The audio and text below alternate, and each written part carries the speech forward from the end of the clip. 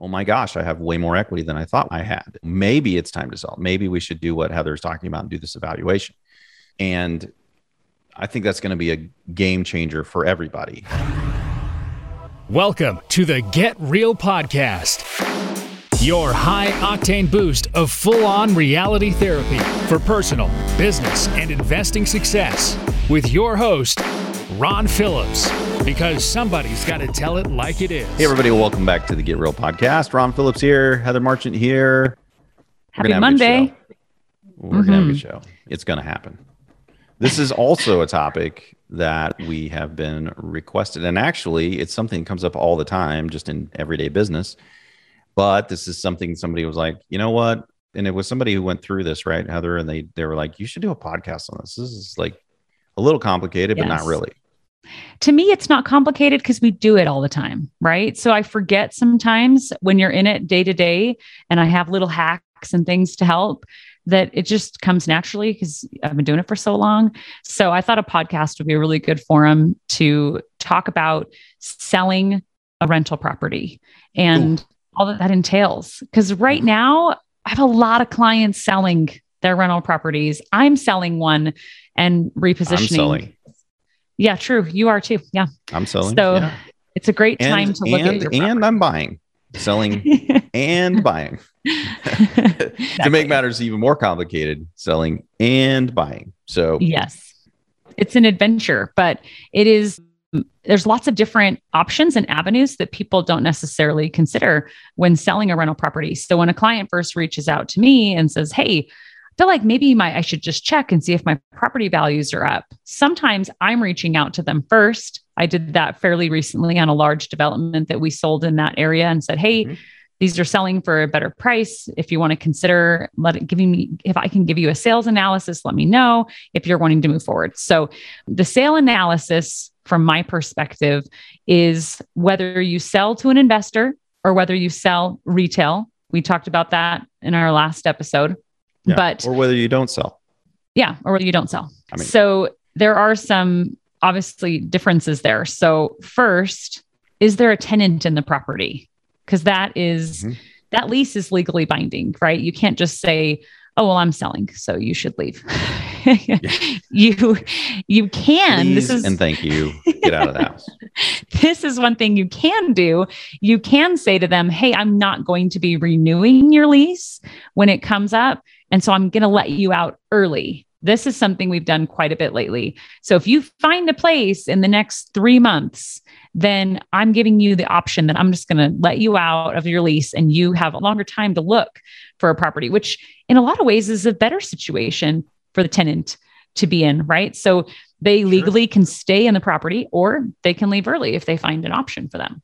So that is probably the first when we're talking about valuations, I'm just going to go and do a selfless plug of our really cool software we're going to be launching really soon, like in the next week or two, to all of our clients, where you can literally click a button and you can get the valuation for your house. I mean, it's going to be amazing. Really close. I mean, so you can literally do what we're saying on your own. Well, we're happy to help, but you can do this kind of preliminarily yourself. Yeah. And I think that will really, really help people out understand, oh my gosh, I have way more equity than I thought I had. Maybe it's time to sell. Maybe we should do what Heather's talking about and do this evaluation. And I think that's going to be a game changer for everybody. And, in addition to that, it'll just tell you your property is worth this, plus your cash flow, plus all the stuff, right? And you can actually look and see what your real return is with everything included, which is going to be pretty cool. Anyway, I'm really excited about it. For you. Yeah, which is awesome. Heather's been working her butt off to make that thing happen. And so I'm really excited.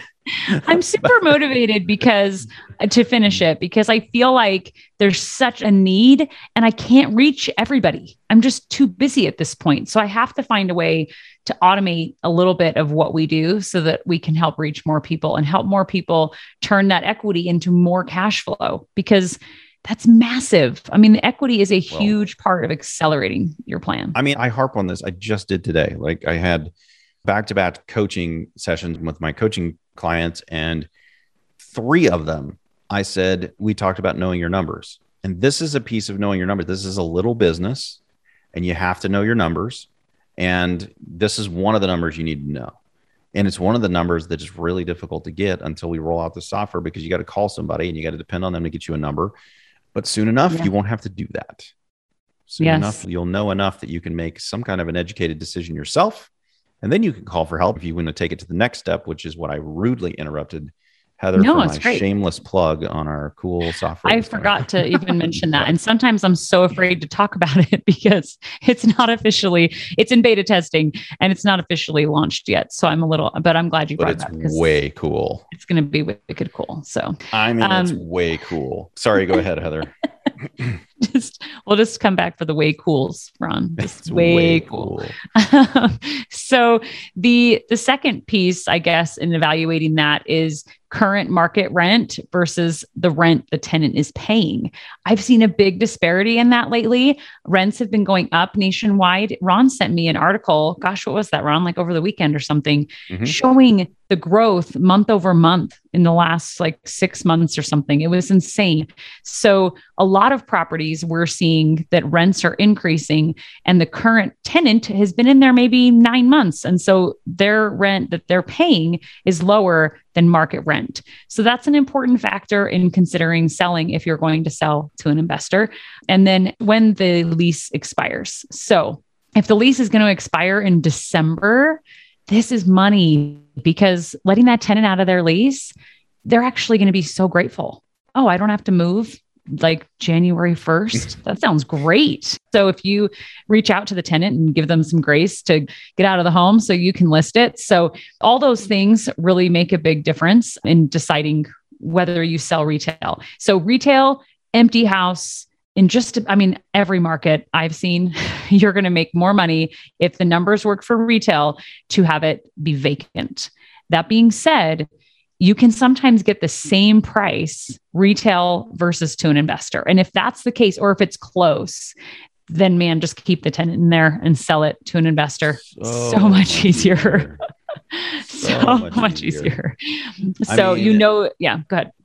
Didn't we just do our last episode is about how painful the retail market is. Yeah. So I guess you probably should weigh that into what Heather's saying as well, because it is a pain. It just is a pain. And you may go through one or two people before it actually closes, and who knows? It may be super seamless and really cool and a smooth transaction. That does happen, and it happens a lot, but it's not going to be smooth. If you try to sell it on the retail market with a tenant in place for somebody who wants to own or occupy it after January when your tenant moves out, that's going to be really tricky. Really tricky. Yes, I agree.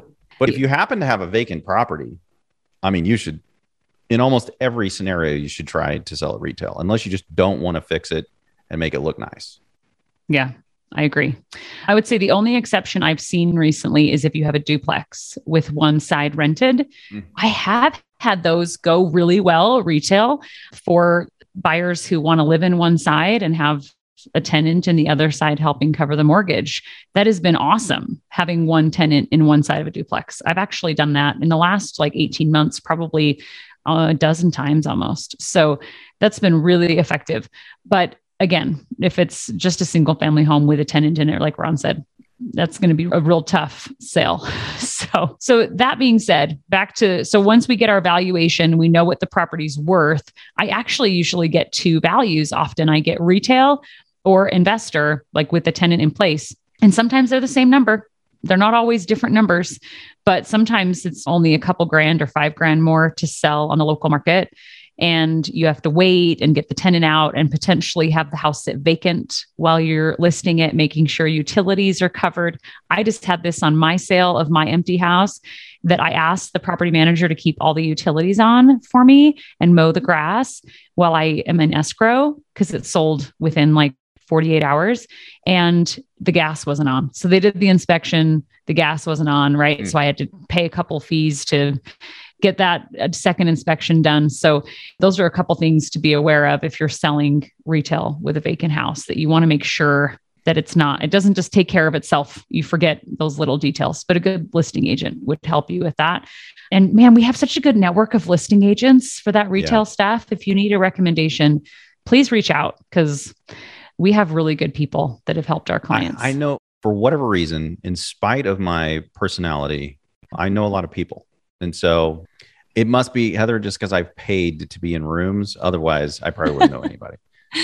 But I paid a lot of money to be in rooms. Your masterminds. Yeah. The good news is I paid a lot of money to be in a lot of rooms with really smart people who are top of their field.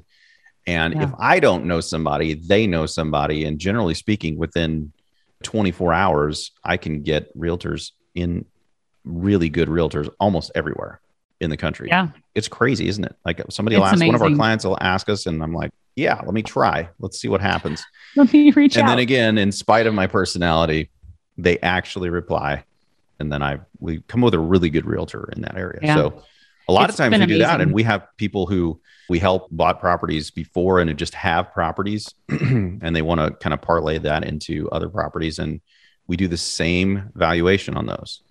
So it doesn't make any difference whether you bought them from us or not. We do the same valuation on those properties. And I think we did a video, I don't know how long ago, we did a podcast on valuation, on why you would sell. And I think that's part of we take this so much for granted that in even talking about it right now, we've kind of actually skipped over do we actually sell the property? Because we're walking through, we've done this valuation. What is it that triggers that, Heather? Like in your experience with all these clients that you've helped, you're walking through the valuation. What is it that triggers them to want to sell as opposed to keep the property as a rental property? Yeah, that's a great question.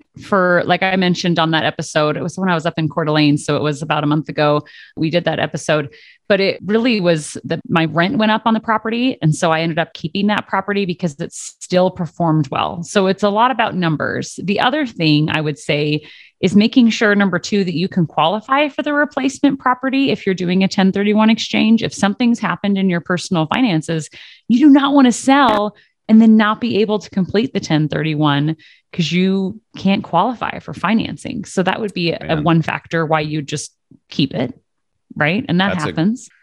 Again, one of the things we take for granted is that if you qualified once, you should be able to qualify again. Mm-hmm. And that's not necessarily the case. So that's a really good step in between there, is to make sure that you can actually qualify. And Heather, really briefly, because this isn't an episode about 1031 exchanges, but really briefly, why would someone not be able to qualify when they're selling a property? Because they obviously qualified for the first one. Is there any reason other than that they screwed their credit up or something that they wouldn't be able to qualify for the second one? Well, job changes as well. Like if you moved industries, the lender wants to see a history of you being in that industry. I believe it's 2-year history. So there are employment changes, and with COVID and stuff, there's sometimes a little stricter guidelines. But also if you are going to make $50,000 from the sale of a property that you put $25,000 down, you have to qualify for a bigger purchase price because you have now $50,000 to spend. Right. That's where I was headed was, if the market gives you a really big gift, I mean, let's rewind, because we've talked about these duplex or these fourplexes in Boise quite a bit, but some of our clients made over $200,000 on those, and they put 60 down. Their basis was $60,000. And when they're 1031 exchanging all of that money, either they have to qualify for a larger property or they have to qualify for more properties. Yep. And that's another thing too, is how many mortgages do you have? There's a lot actually that should go into the thought process about what you should do with the market gift, right? Yeah. That was a really good one. Yeah. You could easily call a lender though, and just say, hey, this is what I want to do. I want to make sure that I can fulfill on the 1031 exchange and satisfy it. So the property I'm selling in Oklahoma, and then taking those funds and moving it into a triplex, making sure that I can qualify for the bigger purchase price, right? Because I'm selling a house for that I bought for 180, and I'm buying a property that's worth 300, right? So just making sure, because you don't want to get into the middle of it and then go, oh crap. So that is one thing, just to dot your I's and cross your T's. And the other thing is you get to count 75% of the income, right? So if you're buying another income property and there's a tenant in place, then you probably won't have a problem so long as the cash flow is good enough, because it should support itself. So that shouldn't be a big issue. But sometimes people are buying vacant properties without a tenant in place. And if that's the case, well, then you got to qualify for the whole payment, right? So yeah. In fact, I think it bears telling a short story here that we brought on. I love short stories. We brought on a new lender, and I was talking with the lender and kind of training him a little bit on how we do things, because we do things differently than like everybody else. And I said, well, yeah, in this 1031 exchange, this scenario we just talked about, like, yeah, but it's going to cash flow. Your replacement property will cash flow. And so they should be able to qualify. They can count the income from the rent. And he looked at me and was like, what? There's no way. It's not going to cover all of it though, Heather. And I said, yeah, it will. And we kind of went back and forth. And eventually I had to share a pro forma with him and show him, like, it cash flows. Look at the rent on this property. And his face, he said, basically, I think I've just been dealing with rental properties that just do not cash flow like yours do. Suck. So, yeah. So he didn't think it was possible. If you're dealing with anything on the East Coast or the West Coast, that's pretty much how it is. And so if that's where most of his stuff was that he was doing, it's no wonder he thought that. Yes. And if you live on the East Coast and West Coast and you think that's what rental properties are, we have news for you. That's not how the rest of the country is. Mm-hmm. That's right. I stopped myself from going on a tangent. You'd be proud of me, Heather. I'm very proud I almost did. Yeah, it was. That was a close call. So another thing to interject here, say you've made the decision to sell retail, because I feel like we've almost exhausted this part of a choice, I guess, of selling retail, but you need to have a 1031 exchange set up before closing. I've never had a client that I've assisted mess up with that. Elementary. I know, but I had a client say, I'm doing a 1031. I already sold a property, like aside from RP Capital. And I said, oh, great. Who's your qualified intermediary? And he's like, I don't understand what you're talking about. And I said, well, have you closed yet? Well, yeah. And this is a very bright, intelligent individual. And I think it's just, again, I do it all the time, right? So he said, well, yeah, I'm going to do the 1031. And I said, well, did the money come to your bank account when you closed? And he said, well, yeah. And I said, you didn't do a 1031 exchange. And in his case, he might've said some choice words, but I said, yeah, that's not going to work. And he was grateful for the information, but I'm sure he hung up and had a bad weekend. But I said, look, we'll buy this property. We can do a cost segregation study. We can help bring down your tax liability, but you did not do a 1031 exchange. So you have to have it done before you close on the sale of that first property. Yeah. Whether it's an investment. An episode on 1031 exchanges? We should probably do one if we haven't. That's true. And Laura would, no, I don't think so. Man, we should do that because there are a bunch of rules. There are a bunch of rules. Yeah. And why are there a bunch of rules, Heather? Because the IRS is in charge of it. That's right. Because the government is in charge of the program. And worse yet, it's the IRS. So, yeah. Yes. That's why it also has a stupid name. Yeah, that's true. Good point. That's actually 1031 the code. Tax 1031 exchange. Yeah, that's actually the code. Yeah. So that's why it has a stupid name. They should come up with something better than that. Yeah, they really should. It should be called the IRS sale or something really appropriate like that. Okay, sorry. I've now gone on two tangents, completely derailed us. But we should do one on 1031 exchanges because I think it's relevant right now for sure. Okay. We should. I will make a note. I won't forget. I will just write it right now because I just did. Okay. So the other method, I guess, would be to keep the tenant in the property and sell it as a rental property. We typically help our clients move those because we can sell them faster than anyone. And we have a method and streamlined process, and our investors are already vetted and qualified with a lender and they're all in, right? So and generally, I say generally, because not always, but generally, they already know what the process is because the process was the same for them. Yes. That's only occasionally we have somebody go, wait, I have to pay for a home warranty? I'm like, yeah. I mean, didn't you get a home warranty? Yes, that's the way this works. It's the exact same thing that happened with you. Yeah. It's not different. That is really true, that it's a conversation that on the seller side, they don't like. They love it when they're on the buyer side, but when they're on the seller side and I say, here's all the things you need to do. Here's all the things you pay for. They're like, what? Wait a second. What? Oh, yeah, that's exactly how it works when we sold it the first time to you and you just didn't know it. Yep. So all that fun stuff we were talking about in the last episode where sellers initially don't like selling with us because of all of the quote regulations we put on top of them. That's why you liked it to begin with. And it's, we don't change the policy when it's a client that's reselling their property to another one of our clients. The policy is the same. It's always exactly. And it's simple. It really is. So then at that point, once we decide to sell to an investor, we generate a pro forma. And we usually have you initial on the pro forma that the expenses look right from what you're actually paying right now.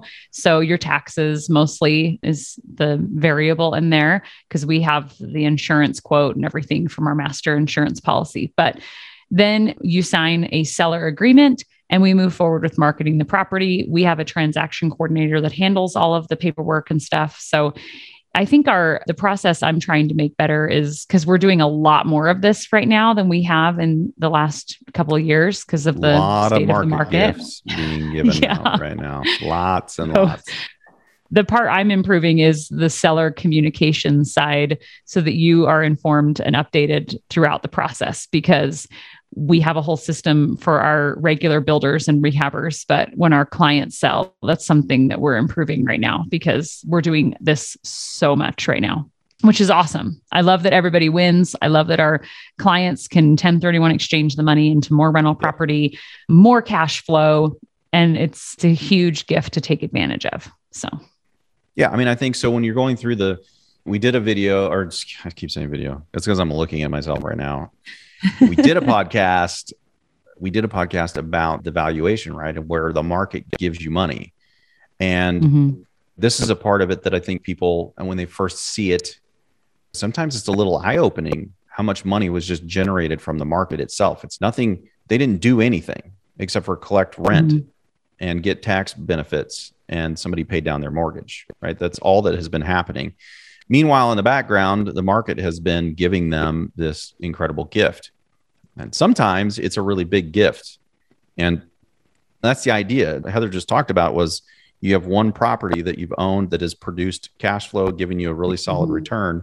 And then it births 3 other units, right? It's just all of a sudden, bam, you have triplets and they're all producing all of this income, right? And then the whole process starts all over again. Sometimes it's a short time. Sometimes it's a long time in between when the market gives you a gift, but it nearly always does. And that's the valuation. It's how much of a gift and is it worth taking it now? I mean, to simplify it, I guess. That's really what it is. For sure. And then I guess the other option we haven't discussed, it would be refinancing. We didn't talk about that. We didn't talk about that. And people do ask about that quite a bit, actually. Yeah. Doing a cash out refinance. I just talked to a guy today about that, as a matter of fact. Yeah. Tell us more. Well, then the numbers almost never work out really well for that. I mean, you just have to want to keep the property, I think, for that to happen. Or you had really low rents and now your tenant moved out. And because of that, you can raise the rents. And now the numbers work if you pull some money out. Because pulling out all of the equity of your property or most of your equity of the property, if the rents haven't gone up a ton, usually just makes you have almost no cash flow, which in my mind is not a really good thing, right? So yes, you can pull money out and you can keep the property, and that all works great as long as the properties continue to go up in value, but we all know that's not how it works. Yeah. I mean, and the other thing, go ahead. Oh, go ahead. The other thing I was going to say is, say you bought a property that was rehabbed 2 years ago and you're looking at selling it or refinancing it or keeping it, then you have a property that was rehabbed 2 years ago or 3 years ago. And so you have your major mechanicals that are aging. The property has been aging since you bought it. So you can reposition into newer properties. And if you do this at the right pace, you sometimes never have to really deal with any of that major mechanical stuff because you're constantly moving into newer properties. And so there is a method in that aspect that can be really profitable too, to not have as much maintenance on a property too, versus refinancing. 100%. So I guess let's go really quickly back through this. The whole reason for the valuation conversation is to try to figure out A, if you should sell, and then B, how you should sell, retail or to another investor. In every one of those scenarios, you can look at the refinance option. I've just never really seen it work that great. That's not necessarily true. It's not necessarily true for apartment complexes. Sometimes that works really, really well. But I mean, if I were to look at refinance on the apartment complex that I own right now, as opposed to selling as I'm selling now, it still doesn't make any sense. Yeah. It doesn't make any sense unless I just can't find anything else to buy and I'm stuck holding it, which I just don't believe is the case ever. I always believe I can find something else. So how I analyze whether or not to refinance a property more about rate than cash out refinance is I get this question a lot, so I'm just going to mention it here. I say, well, how much is that refinance going to cost me? They usually wrap it into the loan, but it's still a cost, right? So it's usually the last refinance I did on one of mine was about $2,000. I didn't have much equity in it, but the rate dropped significantly. So I refinanced for a lower rate, and it only took me 8 months to make that money back, because my mortgage payment dropped significantly. So I said, well, yeah, 8 months, no brainer, right? That's when I knew, and the property was going to cash flow better, right? What we're talking about is also the cash out refinance, which you need to just do the same kind of math, right? Are you spending, are you going to have a higher mortgage payment, and how much cash flow will you have? So really same math. All of that comes down to, again, what your goal is. We talked about this about my partner who's paying his off. He's paying his houses off and he's keeping them.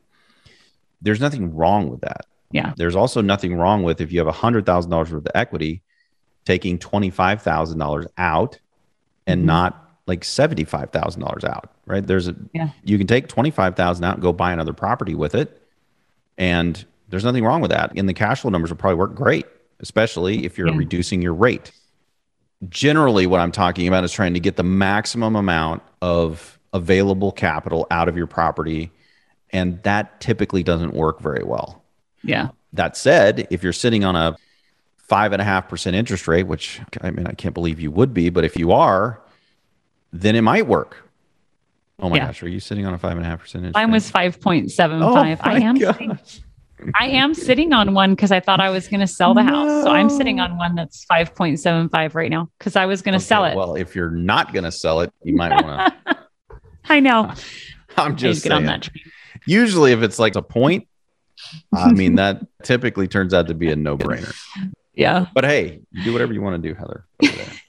Maybe you should do an analysis with your property and figure out whether or not. That was the one that I was going to sell, and then rents went up. That's why. I'm just giving you crap. So it's actually really fun, you guys. It's really fun I love playing with the numbers. I was going to be an accounting major. I was just talking about with a client this morning. I love numbers. I know, right? Numbers don't lie. So it's really simple, and it's pretty simple math. We're building it into the software. We're building it into the software so that you can have all of that math ready for you and you don't have to do as much of the work. So I think it's going to be a real game changer for people to have more fluidity with information and understanding how their properties are performing. So I'm super excited for you guys to use it. So anyway, week or two, you'll be able to use it. Week or two, you'll be able to use it. It'll be fantastic. So if you want more information about that, you can reach out to us. About anything really. Heather, where can they reach out with us? Yep.